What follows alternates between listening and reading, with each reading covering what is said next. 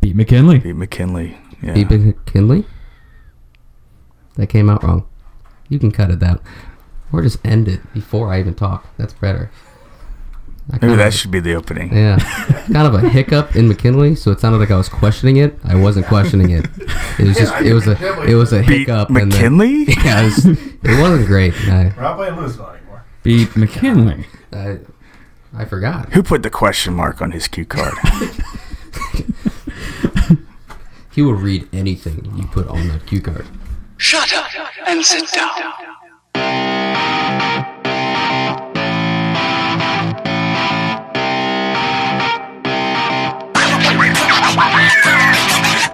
And welcome to a special McKinley Week edition of the Black Swarm Podcast. Hank Pfeiffer here with Rob Antonell and a very special guest, the head coach of the Massillon Tigers, Coach Nate Moore. How you doing, Coach? I'm good. Thanks for having me on. Hey, anytime. Glad to have you. Yeah. So, McKinley Week, special time of the year in Massillon, Ohio. It's kind of a big deal. I would say it is, slightly important. It's up yes. there. So, let's get into it. First off, just like all our other guests, if we get like a short history of your football career as a player and a coach. Sure. Well, I played high school football at Mason High School. Graduated in 1999. From there, I went to the University of Dayton and played for Hall of Fame head coach McKinley. And when I graduated from Dayton, I started coaching at Chaminade Julian High School in downtown Dayton, Ohio. And I was coaching for a man named Jim Place, who is actually a former Massillon resident, grew up in Massillon, grew up on 17th Street Northeast. And, that was when I first decided that I wanted to be a head coach, was coaching for Jim and seeing the impact that he had on kids and the people around him. And, I that's what I wanted to do. So I coached for Jim for 2 years at Chaminade, and then he left and went to Hamilton High School.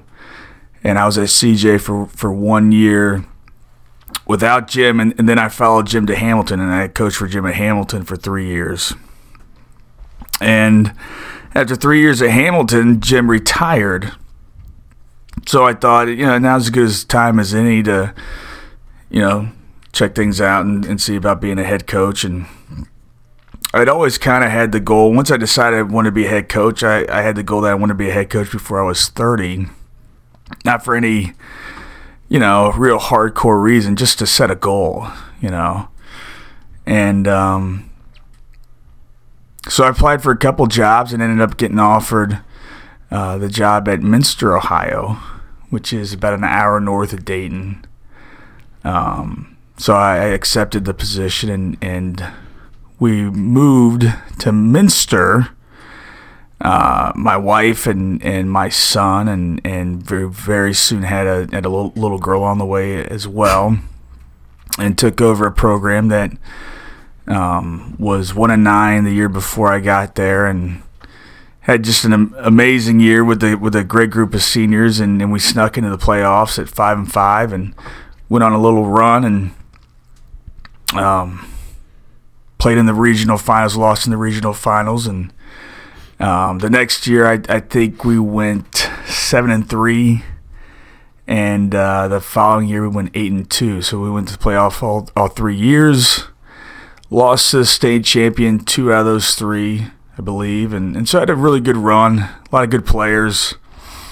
And then my wife was working at St. Mary's Junior High. And they were going through a period where they needed a renewal levy, and so they were looking at, if the levy doesn't pass, there's going to be some cuts, and she was the last counselor hired. So, there's some things that were, uncertain, I guess, at that point, and figured if, and it's kind of an area of the state where there's really not a lot of open teaching jobs generally. People go there and they retire there, so there's not a lot of turnover, and so there's not a lot of opportunities necessarily. And so wanted to get maybe back to a bigger city with more opportunities if she was going to lose her job. And so basically I looked at all the jobs that were open, and LaSalle looked like the best one. I figured if you're going to apply for a job, you might as well apply for, the biggest cow out there. And so I applied for the job and interviewed a couple times, and ended up getting offered the job as a head coach at LaSalle, and accepted it and went down there, and had a rough first year. We were 3-7, and really a rough year. In a lot of ways, learned a lot, and set out after that first year kind of on a mission to not to win a state champion, but to fix the program. There's just so many things that were just broken inside the program. Not, had nothing to do with, what kind of offense we were running and, stuff like that, but just so much inside the program that was broken. And that's what kind of, started the evolution that eventually led to a state title in 2014, and great run, a lot of great people, great coaches, great players. And then I get a call in February. It was Martin Luther King Day, and I get a call from Lee Owens. He asked me if I would be interested in the Massillon job, and right away I said, yeah, I would be interested for sure. And so we talked a little bit, and made arrangements to come up and visit, and visited, and obviously there's a lot of stuff to like, and but eventually you have to make a decision, and there's not a lot of time, and this is a huge decision. And I knew I had a good team coming back at LaSalle, and really I had no reason to leave. Really good situation. But really, there's two things that really stuck with me. Was number one, I thought if I didn't accept the Massillon job, I felt like one day when I was on my deathbed, I would regret it. And I guess I'm kind of a gambler, and everybody that I talk to, every college coach that I asked, what do you think? Everybody told me don't take the job. Said, you've got way better players at LaSalle. You've got a great situation. You shouldn't take the job. But, like I said, the name Massillon and the history and the tradition. I'm a history buff, anyways. That really spoke to me, and I thought I would always regret it if I didn't take the job. So it's really why I'm here. That's awesome. Just real quick, what'd you play, and when you were a player, what position, and kind of did you coach all over when you got into it, or were you kind of on one side of the ball more than the other, or a position group, or what? In high school, I played on both sides of the ball. I played center and defensive end. At Dayton, I played right tackle. And, I started coaching. When I started coaching, I was an offensive line coach. And so my entire time as an assistant, I was an offensive line coach. Never coordinated. And so then I get the job at Minster. And Minster's a great town. And I had a lot of really good guys. I didn't have a lot of really seasoned coaches that you could really rely on to be a coordinator. And so I thought, if I coordinate the offense and we're not very good on defense, the scoreboard can light up pretty quick. You could be out of a lot of games, but if I do the defense and put that on my shoulders, and I can still have a hand in the offense and kind of manage somebody else running the show over there. And so that's what I did, and I learned a ton. On the other side of the ball. So I coordinated the defense at Minster all 3 years I was there, and it's probably, just from a pure coaching standpoint, X's and O's standpoint, probably the best decision I ever made. So as a player, you're on offense, but you kind of cut your teeth on both sides of the ball as a coach. That's awesome to hear. I think it's Bill Belichick, when he brings in new coaches, whatever side they prefer, he always has them coach on the other side just to get a feel for to be a little more intimate with either side of the ball, and kind of know what you're doing and know how, when you get back to where you're comfortable, how other guys want to come at you. So that's cool to hear. Getting back to Massillon, your first year, you went 4-6, just missed the playoffs, and kind of trying to wash away the last regime. How much did your experience at LaSalle, like you said, you went 3-7 and kind of a broken team, how much did that experience there help you here? I mean, a ton. And even at Minster, I mean, there are things that were broken in that program, but at the time I didn't really realize it as much.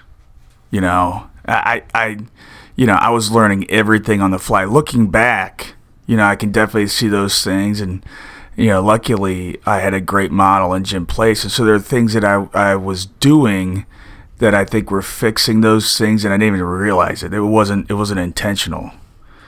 After the experience, going from 13 to 14 at LaSalle, and really, the second time through, really being able to, see all those things evolving, right?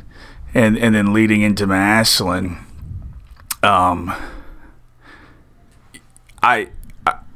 say this, I didn't expect the same problems, right? The same issues, the same, it's a sick, the program's sick, just like your body's sick, and there's different symptoms that you see that are all symptoms of a sick program.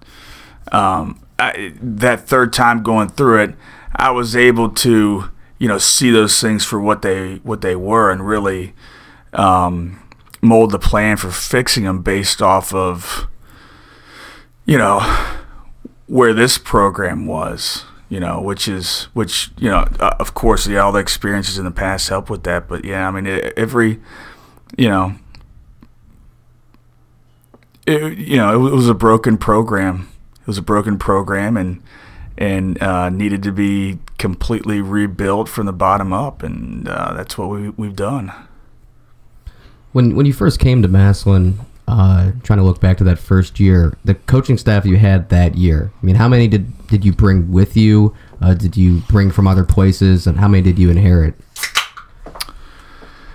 How many coaches? So Brett Cooper, John Cups, Terrence Roddy.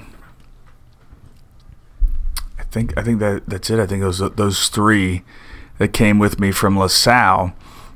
And then I was able to bring in that first year, and I'll say this, Mr. Goodright, our superintendent at the time, was unbelievable with helping me get the things that I needed, to help get the ship straight. I was able to bring in John Mazer and steal him from Jackson, and really a huge hire for us. And he's the best offensive line coach in the country. There's no doubt in my mind there. I think we have a lot of coaches that are in the running for that title, honestly. But John's phenomenal, and we were able to steal him from Jackson. John played at Bowling Green, was a captain for Urban Meyer. His offensive line coach, Greg Stradar, is the O-line coach at Ohio State, and all our kids are trained exactly the way The kids at Ohio State are trained. I mean, it's phenomenal. But we already bring John in. Kept Cale Miller, who you guys had on the podcast. Another guy that does a phenomenal job with our receivers. Really, I mean, not just a great job as a technical receiving coach, which he's really good at. Also, phenomenal with building relationships with kids, which is really the core of what we do. Kept Dan Hackenbrack. I mean, pretty obviously, you interviewed all the guys and vetted all the guys, but, some guys are obvious. You got to keep this guy. Hack does a great job. Kept Jason Jarvis. Yeah, I think. And then just, the evolution through the last 4 years, bring us to where we are now. J.P. Simon coaches our defensive line, former Tiger, is an offensive lineman by trade. And I got a couple sideways glances when J.P. came in and he was coaching our D-line. But what a lot of people don't understand is, the most important thing is to hire great people, right? And they have to have some sort of football. I mean, you can't just hire some nice guy off the street, but you need good people that are going to understand your kids. And then, you can teach them to coach, what you want, how you want it, those things. And JP's done a phenomenal job with our defensive line. Phenomenal. Eric Copeland assists him, another former Tiger, who came in last year to coach our fullbacks and tight ends, and I moved him over to the defensive side of the ball this year to assist JP, and that's worked out really, really well. He's done a great job over there.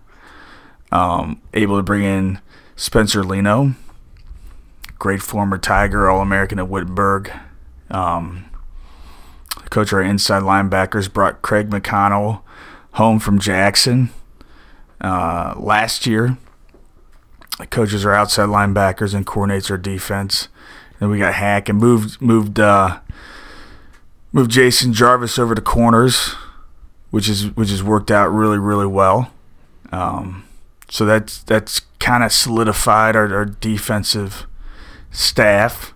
And then we have John Mazer at our offensive line and added Greg Dickerhoof as an assistant to him this year, another former Tiger. Cale does our receivers. Probably the most interesting hire, who's a guy guys should have on, is Jared Troxler, if nothing else, just to put the Southern accent on the podcast. If nothing else, I really want to learn about that lizard man that eats chrome. Yeah.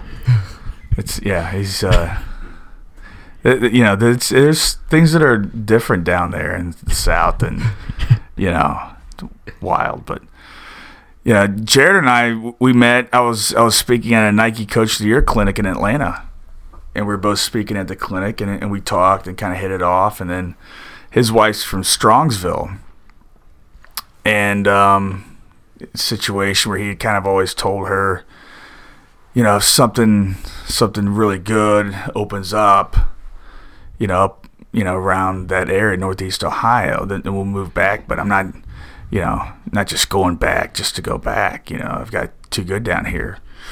And I actually posted the quarterback job on a couple sites. One of them is Football Scoop, which is a site probably just about every coach in America checks at least weekly. And he saw it on there, and he called me, and that all happened pretty fast. I got him on the phone with Coach Mazer, and we all talked, and John and I just kind of look at each other like, I think we're done. I don't think we need to interview anybody else. And but just amazing how that worked out. With how seamless it was to get him up here, and his wife now teaches in our district. She's a phenomenal teacher over at Whittier. And we added Dave Weber, who's a former staff member, and brought him back in, and quietly one of the best hires. And 4 years ago the timing just wasn't right, but it was right this second time around. And Dave, he coaches our fullbacks and tight ends, but he's our guy that educates the kids on what it means to be a Tiger, right? Because you guys know there's a difference between putting on a Massillon jersey and being a Tiger. Those two things aren't the same. And Dave, starting last year when he came back with us, that was, he has an important role coaching, the fullbacks and tight ends, but he has a really important role in educating our kids on what it means to be a Massillon Tiger. And he's done a great job with that. And Terrence Roddy moved over from corners to running backs, which, that's what he played here. That doesn't, that's not the end all be all, but it just kind of worked out like that. And our offensive and defensive staffs are excellent. And you add to that the fact that our athletic trainer was the head athletic trainer for the Washington Nationals for 9 years and was in Major League Baseball for 30, Lee Kuntz. We brought Danny Studer back, right, and to be a strength and conditioning coach. Meanwhile, we also have Rob Oviatt, who was a head football strength coach at the college level for 30 years, was the head strength coach, football strength coach at LSU, Kentucky, Washington State, among others. Top to bottom, side to side. It's an unbelievable staff, and probably the best part about it is everybody's humble. Everybody just wants to win, and everybody has a great respect for the other side of the ball and everybody else on staff because there is so much quality there. You guys got a lot of Massillon guys on staff, and like you said, it's not just that they're Massillon guys, but that they're very good at their jobs. Right. And you always hear from the community and stuff like, "Oh, we need more Massillon guys on staff, more Massillon guys." How much did you prioritize like someone being from Massillon or knowing about it compared to like the rest of how good they are as a coach? It's funny when I get phone calls from time to time, usually at odd times when people know I'm not going to be in the office. And I got a call, I think it was after the Menor game last year. And, people don't understand, the process that it takes to get to a certain point. And, Craig's, new here as a defensive coordinator, and we've got a lot of young kids, and it's a brand new system and whatnot. So there's going to be a lot of growing pains, and we give up a bunch of yards and a bunch of points, and somebody calls in and they're ranting and raving that they don't care if he's we don't need anybody from Massillon. Bring in somebody that's good. Mm-hmm. Thank goodness we have both. They just weren't able to see that. What was the original question? That how much you prioritize, a guy being from Massillon compared to how good they are as a coach in general. Is there like a mindset that you can tell a difference between them? So I would say this. I'm looking to hire the best coach that I can possibly hire. If they're also from Massillon and they're a Tiger, then that's a definite plus. That's definitely something that I weigh strongly. But it's definitely not the end all be all. The guys that we have on staff from Massillon are really, really good at what they do. So you brought up earlier, and I think we talked about it before on here, Coach Weber's job, kind of teaching the kids about the history of Massillon and what it means to be a Tiger. What made you want to emphasize that? Because we played under our last regime where Massillon football didn't start before 2008. So, why do you want to teach the kids about the history of the program? Well, I think, you have to find out and decide who you're going to be as a program. And I think some places you do have to kind of, spin that, maybe out of nowhere, and kind of, invent something, right? But here you don't, right? This is Massillon. And I think what you want to do here is you want to try to harness that. You want to try to get a hold of it, right? And so, what do? I mean, you got to get the kids. You got to get the kids into that. And it's 2018, right? And the last state title was 1970, right? So how do you make that connection? And so it takes somebody like Dave Weber, because I didn't play for the Tigers. I didn't. I wish I did. I'm mad at my parents for not moving to Massillon. But I can't do that the way a Tiger can. And so you have to have those guys there, and like I said, Dave's taken the lead in that, but the kids learn those things from other guys by how they do the things that they do, and how important it is to them, and they're learning all the time from everything that they see. And Dave does a great job with directly teaching the kids about that. But you also have to have I think as many guys around as you can, so that they see those things, right? And so it's about trying to get the kids on board with the magic that is Massillon. Yeah, definitely. Correct me if I'm wrong, but I think I heard something about our freshman team. They kind of go through meetings weekly where they learn different types of things each week. One of them might be about the history of Massillon. Is that correct? Yeah, it's actually Ron Schwartz that heads that up, and I believe that's been going on longer than I've been here. I think that was already in place. Okay. And yeah, Ron heads that up, and the kid he brings in speakers weekly. They have a, it's not a sideliner meal, but they have a pregame meal at the boys club, and he just tries to make it really special, and he teaches the kids background information about Massillon, and he does some other things, like he teaches etiquette and things like that. It's a really, really cool program for our kids. Yeah, I mean, I first heard of it this year, because that wasn't something that happened, at least not when I was there. Maybe when they revamped the sideliners. Was that your senior year or the year after? That was my junior year that we switched, and the juniors and seniors lost their sideliners.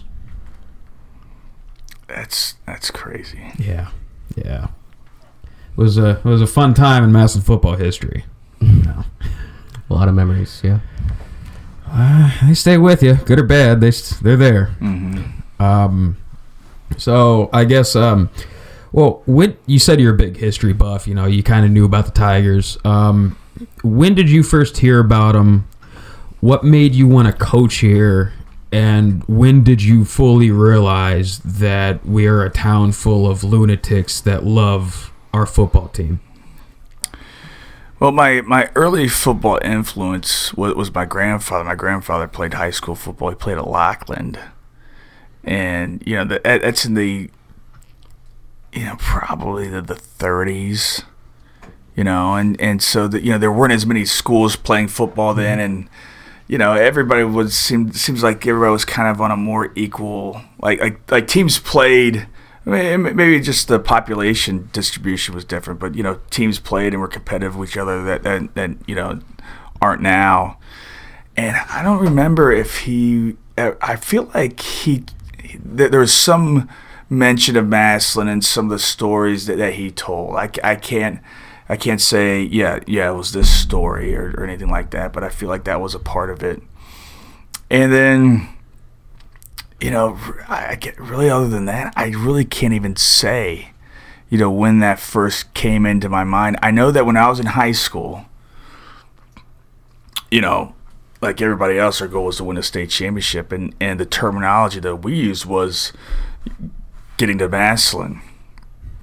That's how we referred to winning a state title or playing in the state championship game, was getting to Massillon. Back when the games were held here and over at Fawcett, right? Correct. 97, 98 seasons. That's how we referred to it.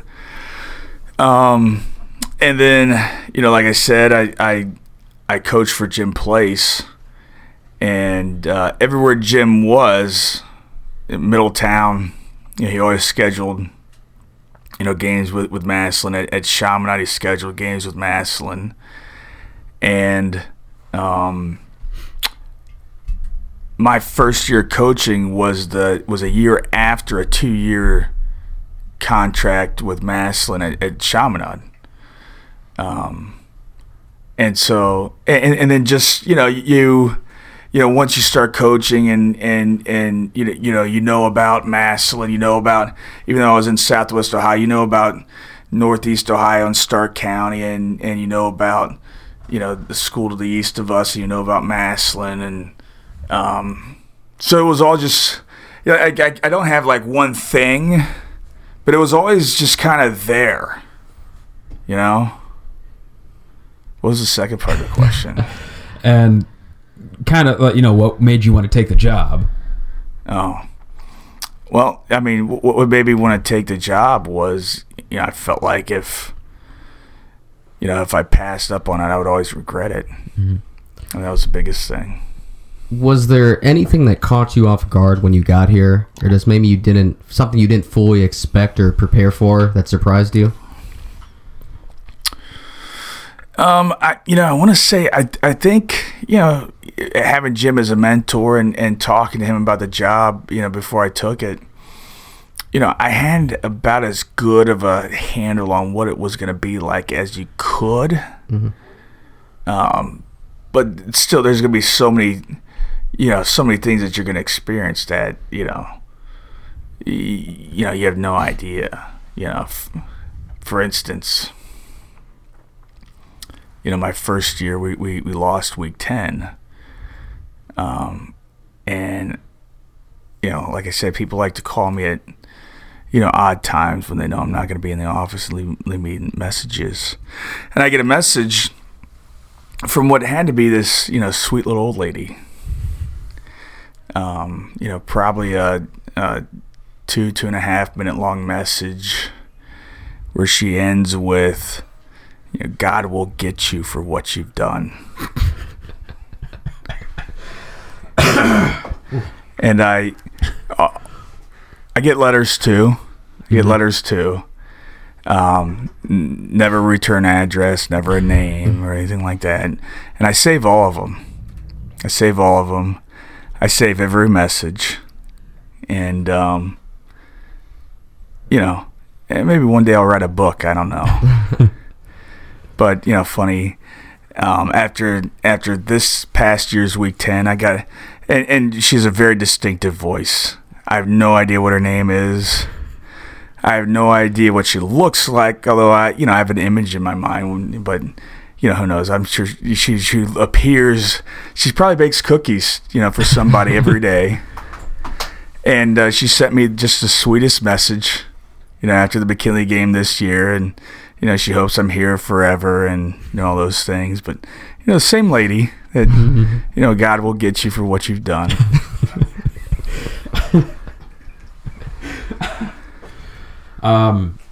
Follow-up question to that. Has God gotten you for what you've done? Yeah. No, I don't think so. No. All right. Yeah, that's a real welcome to Massillon moment, isn't it? Yeah. That doesn't happen. But if you don't have the bad, you can't have the good too. You can't have it both ways. Mm-hmm. So, I take it in stride. I think I think to be a head coach, and especially a head coach here, you have to be really good at not caring what anybody thinks. And I do not care what anybody thinks, minus my boss, Paul Salvino. We have a clear plan. We have a way we do things, and everybody's not going to understand, why we do certain things and whatnot, and that's okay. It's not their job to understand. All right, I think we got through your coaching history and what got you to this point. Really, we tried to emphasize it as much as we could on here about how much the team culture is different, than what we knew. You have that team above self. Everybody, all the guys seem to love each other. They really kind of embrace that whole team mentality. There's no individuals on our team. Everybody loves being a Tiger.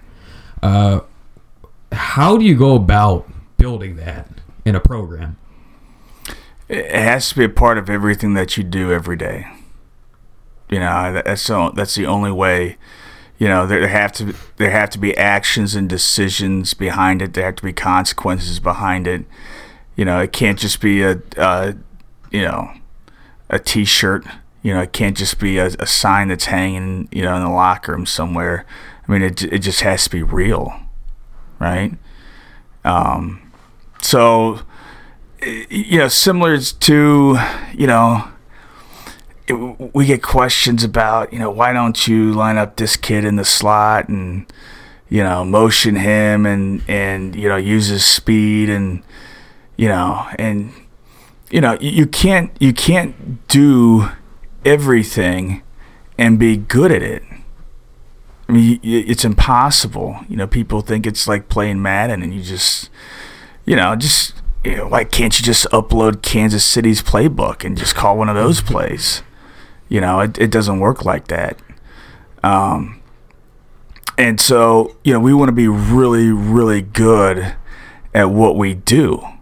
I think that's obvious from watching our offense. And I think it's the same thing, with program development. You have to decide who we are, who are we going to be, right? And that has to encompass everything that you do, or it's not real, right? If I say it's team above self, and yet my actions or the decisions I make don't reflect that, then it's meaningless, right? So it's not just a slogan; it's who we are, and that's why the kids buy into it. So I mean, I think that's your answer. I mean, it just has to be a part of everything.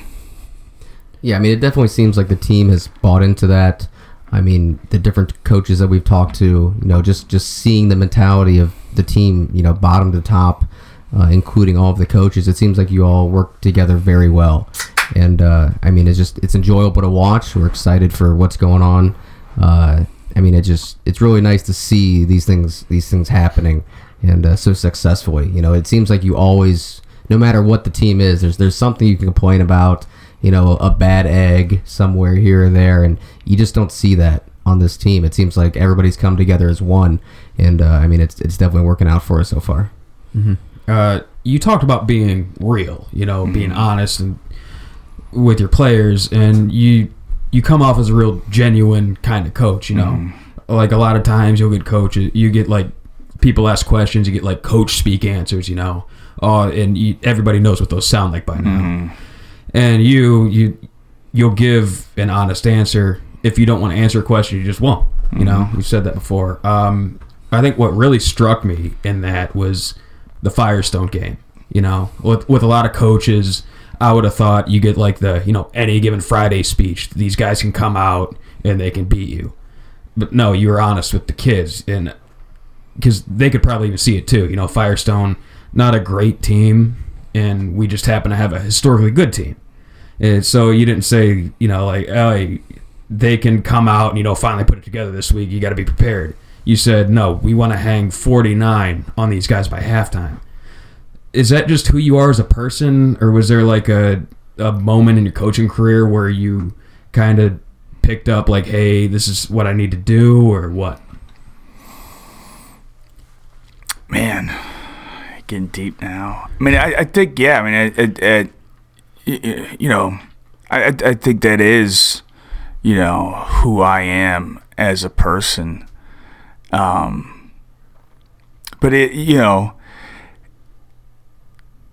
having the courage to do something like that as a coach, because that's probably counterintuitive to most people. That comes with experience, I think. Would I have done that 8 years ago? I mean, I don't know. Probably not. I don't think I was any less genuine then. But I think, wisdom does come with experience. Not that I'm, some wise old, guy that knows everything or anything like that. But I have been,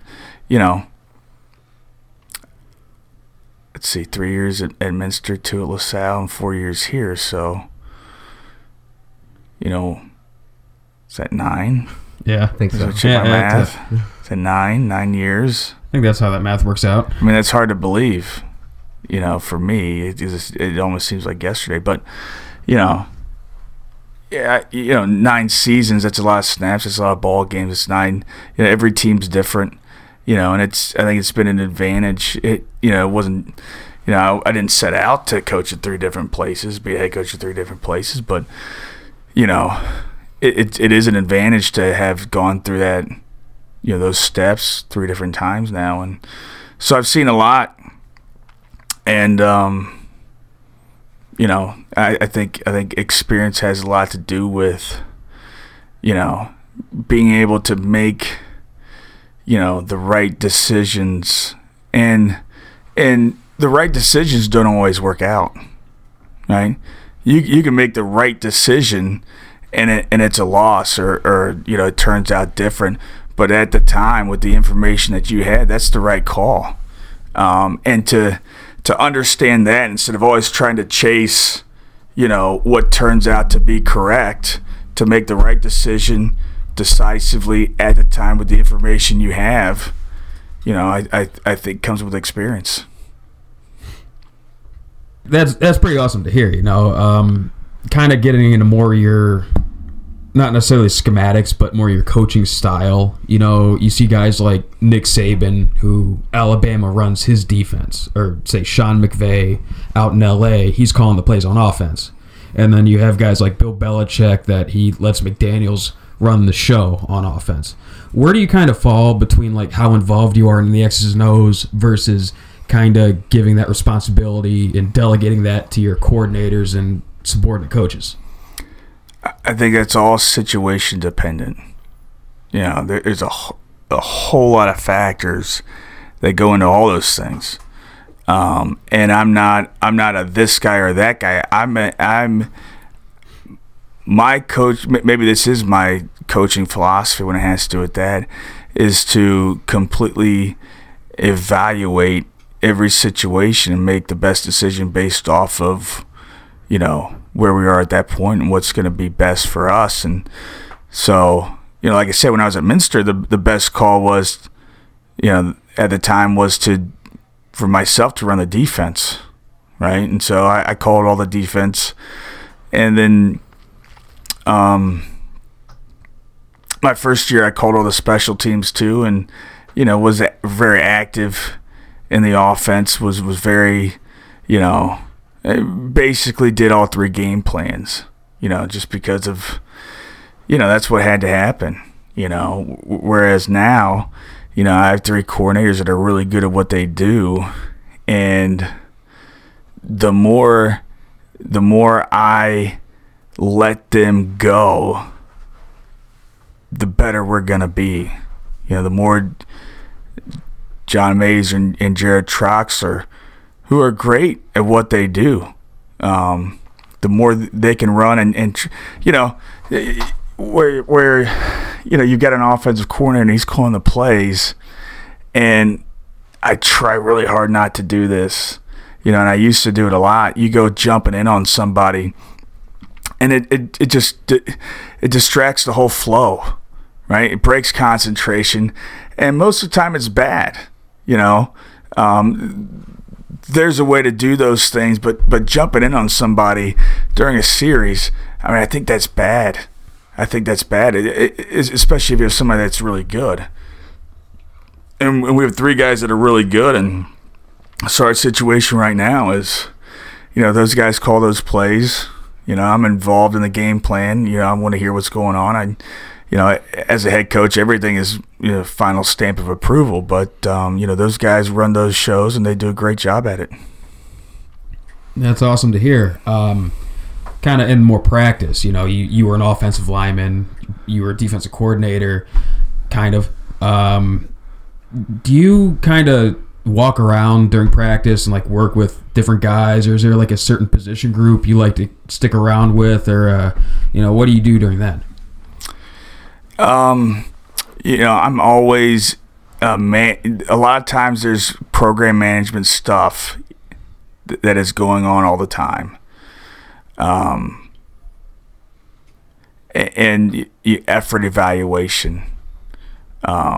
And then your general evaluation of practice, so I can have conversation with those guys post practice on, I'm not sure about what we're doing here. Maybe have you thought about this? Kind of see the forest, instead of the trees. I think that's an advantage to having a head coach that is not on the ground floor, as far as play calling. So that's kind of what I'm doing over the course of practice, keeping us on pace. I do all the practice schedules, coordinate everything, all those things. All right, so this is a little off topic, but I feel like it should be asked. As the head coach, as the athletic director, as everybody knows, Massillon's not in a league. So whereas most teams only have to schedule maybe 3, 4, maybe 5 games a year outside of their conference, how tough is it to find 10 games? Well, I think we're pretty locked in with McKinley, but how hard is it to find 9 teams that'll play you every year? Usually there's just a couple weeks, that are your tough weeks. We have a good number of traditional or recent traditional opponents that, I think we're in agreement on both sides that, even when the contract's up, we're always going to renew those contracts. So, it's almost more like, as far as number of games we have every year, more like being in a small league, The thing that makes it different is, where those weeks are. Yeah. So most of the time those weeks for us are, the big ones right now are 4 and 7. It used to be 4, 7, 8 were really tough. So, you just have to put in work, instead of just, you turn the page on the calendar and okay, here's our schedule. It just, it's done for you, basically. We just have to work for it. So, I don't look at that as a negative necessarily. We just have to go out and do some work and find games. We'll probably always have, as long as we're not in a league, trouble finding a few games here or there. But like we said, week 10's pretty much locked in. Right. And that's what we're here for. Right. So, transitioning, I guess, let's, look at McKinley week. What was your first McKinley week like? And did you understand what that was going to be like your first year here? And how did it, we all know what happened, but how was it, the entire atmosphere compared to what you thought it was going to be? I knew about the Massillon McKinley game, obviously. I knew that was a big deal. I did not know the volume of things that go on during the week leading up to the game. So, this is a little bit cliche now, but, it's like drinking out of a fire hose that first year. It's just everything's new and, there's so much going on and, it takes so much of your time. It's a wild ride. It really is. Yeah, I mean, I remember as a player, just the amount of things we had going on during that week, which, the coaches were all there for. And then, I mean, I can only imagine how much more the coach has going on top of that. So, I mean, I can imagine, how much there is. I mean, are you pretty well adapted to handling all of those kind of things now? Yeah, I think so. This is my fourth time going through it. So there's nothing new. So yeah, that's certainly, from week 2 on or year 2 on and really year 3, your third time doing anything, it's you have a really good feel for how things are going to go. So, I'm not nervous at all from that standpoint going into this week. I know exactly what to expect. There's certain things that I really enjoy. There's certain things that I could do without. But, we want the kids to embrace it, especially the seniors. There's only one senior year McKinley game, and for these kids to have that at home is really special. Only half of the Tigers get that. So. I want the kids to embrace it. I want them to enjoy it. We don't try to minimize the week. We don't try to, because, who are you kidding, right? You can't pretend that it's not a big deal or pretend that those things don't exist, right? Because then all of a sudden you walk out there for the game and you're like, oh, crap. Like, this is intense. I want them to, breathe in that intensity on Monday. I want them to swim through that all week. I don't want that to hit them like a ton of bricks on Saturday. Yeah, so with all of the different events that are going on this week, I mean, there's a lot of different public events going on as well. What specific events would the public, like to show up to and show their support for? The Booster Club meeting on Monday is huge, 7 o'clock in the auditorium.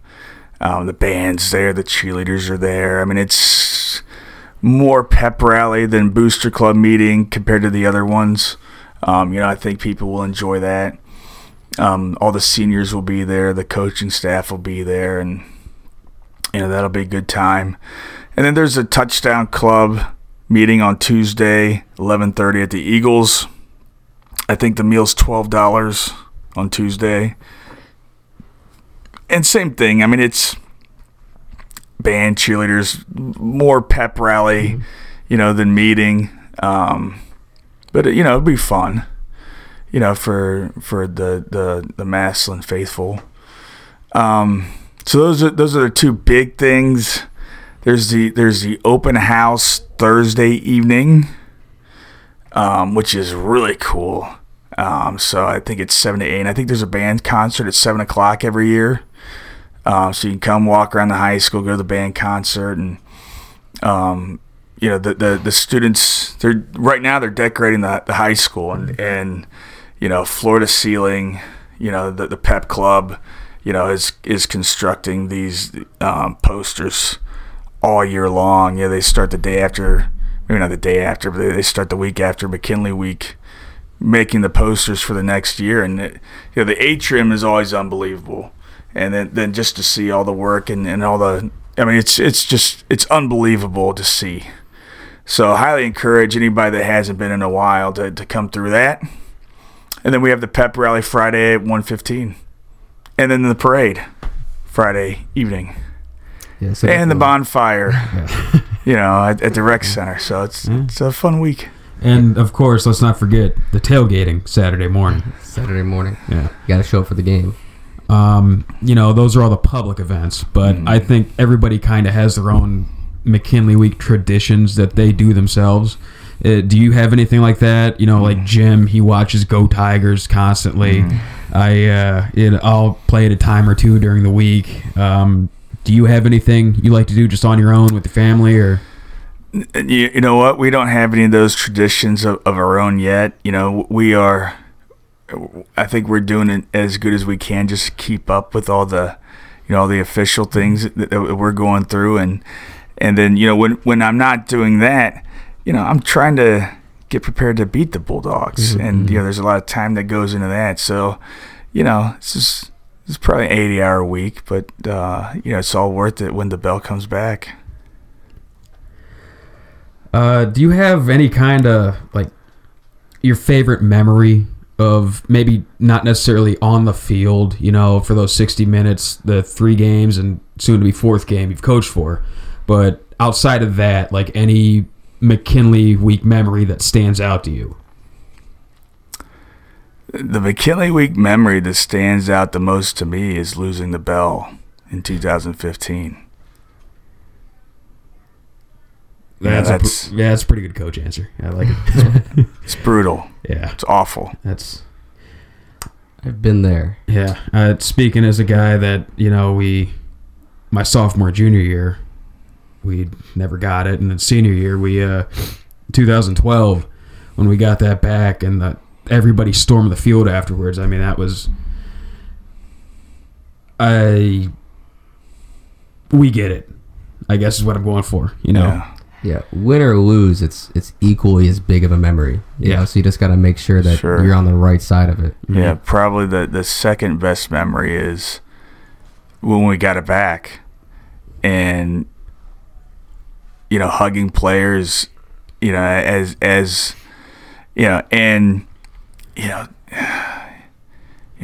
people, we beat McKinley, got the bell back, and there's people that are mad at me because the kids sprint across the field to go get the bell instead of going to shake hands. And I get it, but those kids, man, there's so much emotion.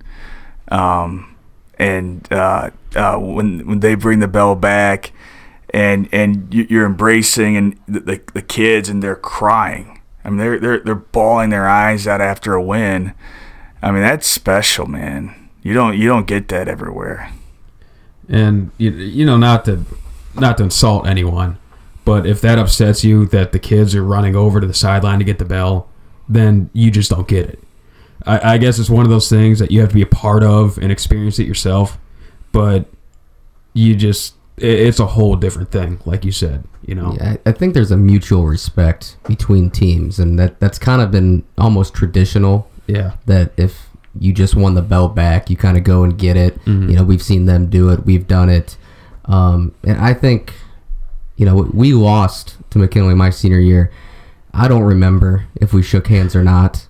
If we didn't, it's not that big of a deal. Yeah. It has nothing to do with sportsmanship. It's just kind of the way the game goes. Yeah. It's like you said, it's an unspoken thing. You get it, we're going to do, this is a special week. We're going to have a different episode where we kind of dive in the more McKinley X's and O's, but just kind of going over it now. Is there anything about this McKinley team that kind of stands out to you? Senior quarterback, the Curtis kid's very good quarterback, makes a lot of really good throws, and very good at running the offense. You can see that. And then just defensively, there's just so much speed on the field. They're odd stack now, and there's just so much speed on the field. I think that's going to be a factor in the game, and along with the quarterback, and and he's dealing it to a lot of guys that can really run. Those I think would be the major concerns personnel wise. Like you said, they were in an odd stack, and I think week 2 against Glen Oak, we kind of gave the formula of why you shouldn't run an odd stack against us. Is there anything in particular that they've shown, or maybe you think they're going to show, that will be a change-up that will be able to stop us on offense? Not stop. Yeah. They're not going to stop us on offense. That maybe will be better at trying to stop us on offense? I don't know. I mean, people's MO, most of the time as we've gone through the season has been to try to load the box, and how you would do that from that front would be probably a double eagle. cover everybody up, and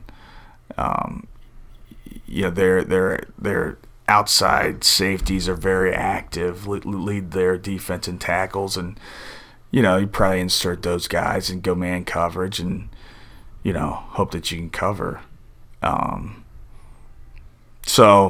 But we'll be ready for everything, and just like every week, we'll go out and diagnose what they're doing and make our adjustments from there. Yeah, I mean, like you said, Hank, as we learn more, we're going to do a separate podcast, kind of breaking down the X's and O's more of McKinley. So, we're not going to hold the coach to going over that today. But besides that, I mean, where else are we going from here, Hank? I mean, I pretty much covered everything I wanted to. Right before we get to our rapid fire segment, you got everything, Rob? Yeah, I mean, I can't thank Coach enough for answering our questions, and I'm tapped out for now. Yeah, I mean, just taking the time of day to be here, I love it. If you're welcome back anytime you want. I know McKinley week, it's a little bit different, kind of having that extra day there, but you're welcome back anytime. Sure. Is there anything else you wanted to address, or? I'm good. All right. Well, without further ado, let's get into it. So like we did with all of our guests so far, we're just going to do a few rapid fire questions here with you. Non-football related. Just going to spit them at you and see what kind of answer you can come up with. We'll go back and forth. Hank has a longer list than I do, so I'll see what I can think of on the fly. I'll probably recycle some of the good questions just to compare them. But yeah, you can go ahead and start. All right. The one here who actually does the show prep and comes up with different questions. Yep. All right. The first thing people notice about you. Height. Yep. I agree. Yeah. Would you rather your shirts always be one size too small or two sizes too big? 10 years ago, too small. Anymore, too big. You're a chicken wing connoisseur. Right. So I've picked up. What's the best chicken wings you've ever had? Ooh. The Old Irish were very, very good. Willie's in Minster, if you ever have a chance to head out there or you're in that area, Willie's in Minster is excellent. And the dark horse is the Joey's Kendall Tavern. Their wings are now really, really good. All solid choices. I love the Kendall hamburgers. Yes. Those are really good. Let's see here. How do you steal from me? Is a hot dog considered a sandwich? Negative. It is 2 pieces of bread with meat in between. It's a sandwich. And I will die on that hill. Okay. Do you know what a holdback guy is? Holdback? No. You see it in college sometimes, coaches that get a little too animated on the sideline. Okay, right. They got a guy that holds it back. Uh-huh. Who on our current staff needs a holdback guy? Oh, Hack. Hack's got the fire. Yep. Yeah. Get out of here. I'm running out. I wasn't prepared for this. We only do it with every guest. I mean, I'm sorry. Chickens. I was trying to save that one. How many chickens would it take to beat up an elephant? When I was an elementary PE teacher, I was doing a kindergarten class. No, actually, it was like a field day situation, and we had tug of war, and I challenged like the whole kindergarten class tug of war, and I was just out of playing. This was my first teaching job, and I was still pretty strong, and I thought that I was gonna pull all the kindergartners, down right on top of each other, and it didn't go like that. You had the kindergartners up, Mm-hmm. and there's some weight over there on the other side of that rope, and so I'm gonna say, is this just to beat up? Who can beat who up? Yeah. How many chickens does it take to technically win the fight? I think if you can get 20 chickens together in a coordinated attack on an elephant, I think they could win. With a game plan. Yeah. With the game plan. That's the changer right there. Yeah. All right. If you could only eat one type of food for the rest of your life, what would it be? Chipotle. It's solid. Jim approves. Yeah, Jim approved. And I'm sorry. do you want me to? I'll finish rattling off. This is fun. Keep going. All right. All right. What's the last TV series you watched? Oh, man, it's been so long. I really don't do a whole lot of TV. You know, what I really enjoyed, did you ever watch, oh, man, what was the name of it? Deadwood. HBO. Heard of it. Never Oh, seen it's it. outstanding. Outstanding. This was in the time between Blockbuster and Netflix. Remember when you did DVDs and they'd send them to you in the mail? Remember that? Yeah. And a coaching friend of mine, I was at CJ, and he had HBO. I didn't have HBO. He had it, and so I did the DVD series, and he sent one to me. Sent him back, sent me another one. Watched that whole series. I think that's probably the last TV series that I watched. Wow. But it's outstanding. You should check it out. All right. So Deadwood. Coach Moore approved. Okay. Aliens. Are they real? No. Negative. Damn. What was the first vehicle you ever owned? Oh, man. Owned? Like as an adult? Or the first one you drove? Your choice. Man. So, this is kind of a funny story. My dad had, I want to say it was like an 84 Honda Accord. It was gray. Like, I don't know if it's, you call it suede, but, like that, Yeah. That type of material inside, Yeah. and it was kind of being, I don't think he was really driving. It was kind of being passed down to, I have an older brother, and, that was kind of the car that we were driving. And I played rec league basketball.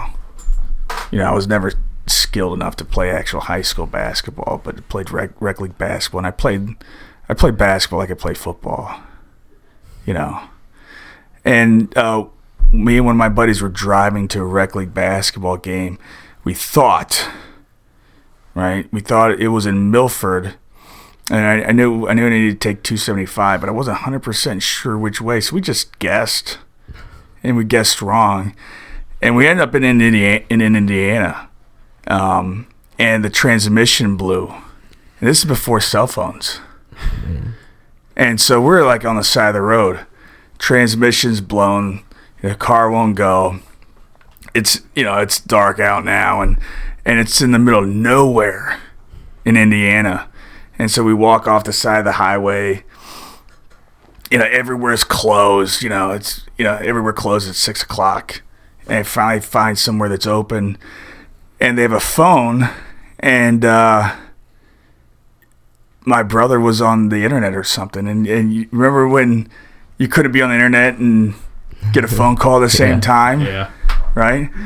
And so you get that tone that someone's on the internet, and it was like 3 hours until we finally got there to somebody, and it was just ridiculous. But that was the first car, and I destroyed it on that trip. So, all right. I think Coach Trox has kind of convinced everyone on the staff, from what it sounds like, about the Lizard Man down in Alabama. So, other than that, what's your favorite conspiracy theory? Man, I would really like the Sasquatch to be true, but I don't think it is. My brother believes in Sasquatch, and I would like to believe in Sasquatch, but how? I can't wrap my mind around how there's no physical evidence. There's no physical evidence, but I think that would be fantastic. A fantastic discovery. I would love to be a part of that. I love it. Are they friendly? If Sasquatch exists, it's most definitely not friendly. Okay. All right. There's no way. How many different states have you been to? Oh, boy. I don't have a tally. I would say probably about half. I would guess 20-25, something like that. Well traveled, solid. All right, Rob, do you got any more? Because I got one left. That's all right. What sound does a kangaroo make? Yeah. Is that close? That checks out. I think so. Okay. Yeah, sounds about right. Yeah. All right, so I guess that ends the rapid fire question segment, and about the end of the podcast here. So, again, Coach Moore, thanks for being here. Love having you on. It's a good Pleasure. time. Yeah, really appreciate it. And go Tigers. Beat McKinley. Beat McKinley. Beat McKinley.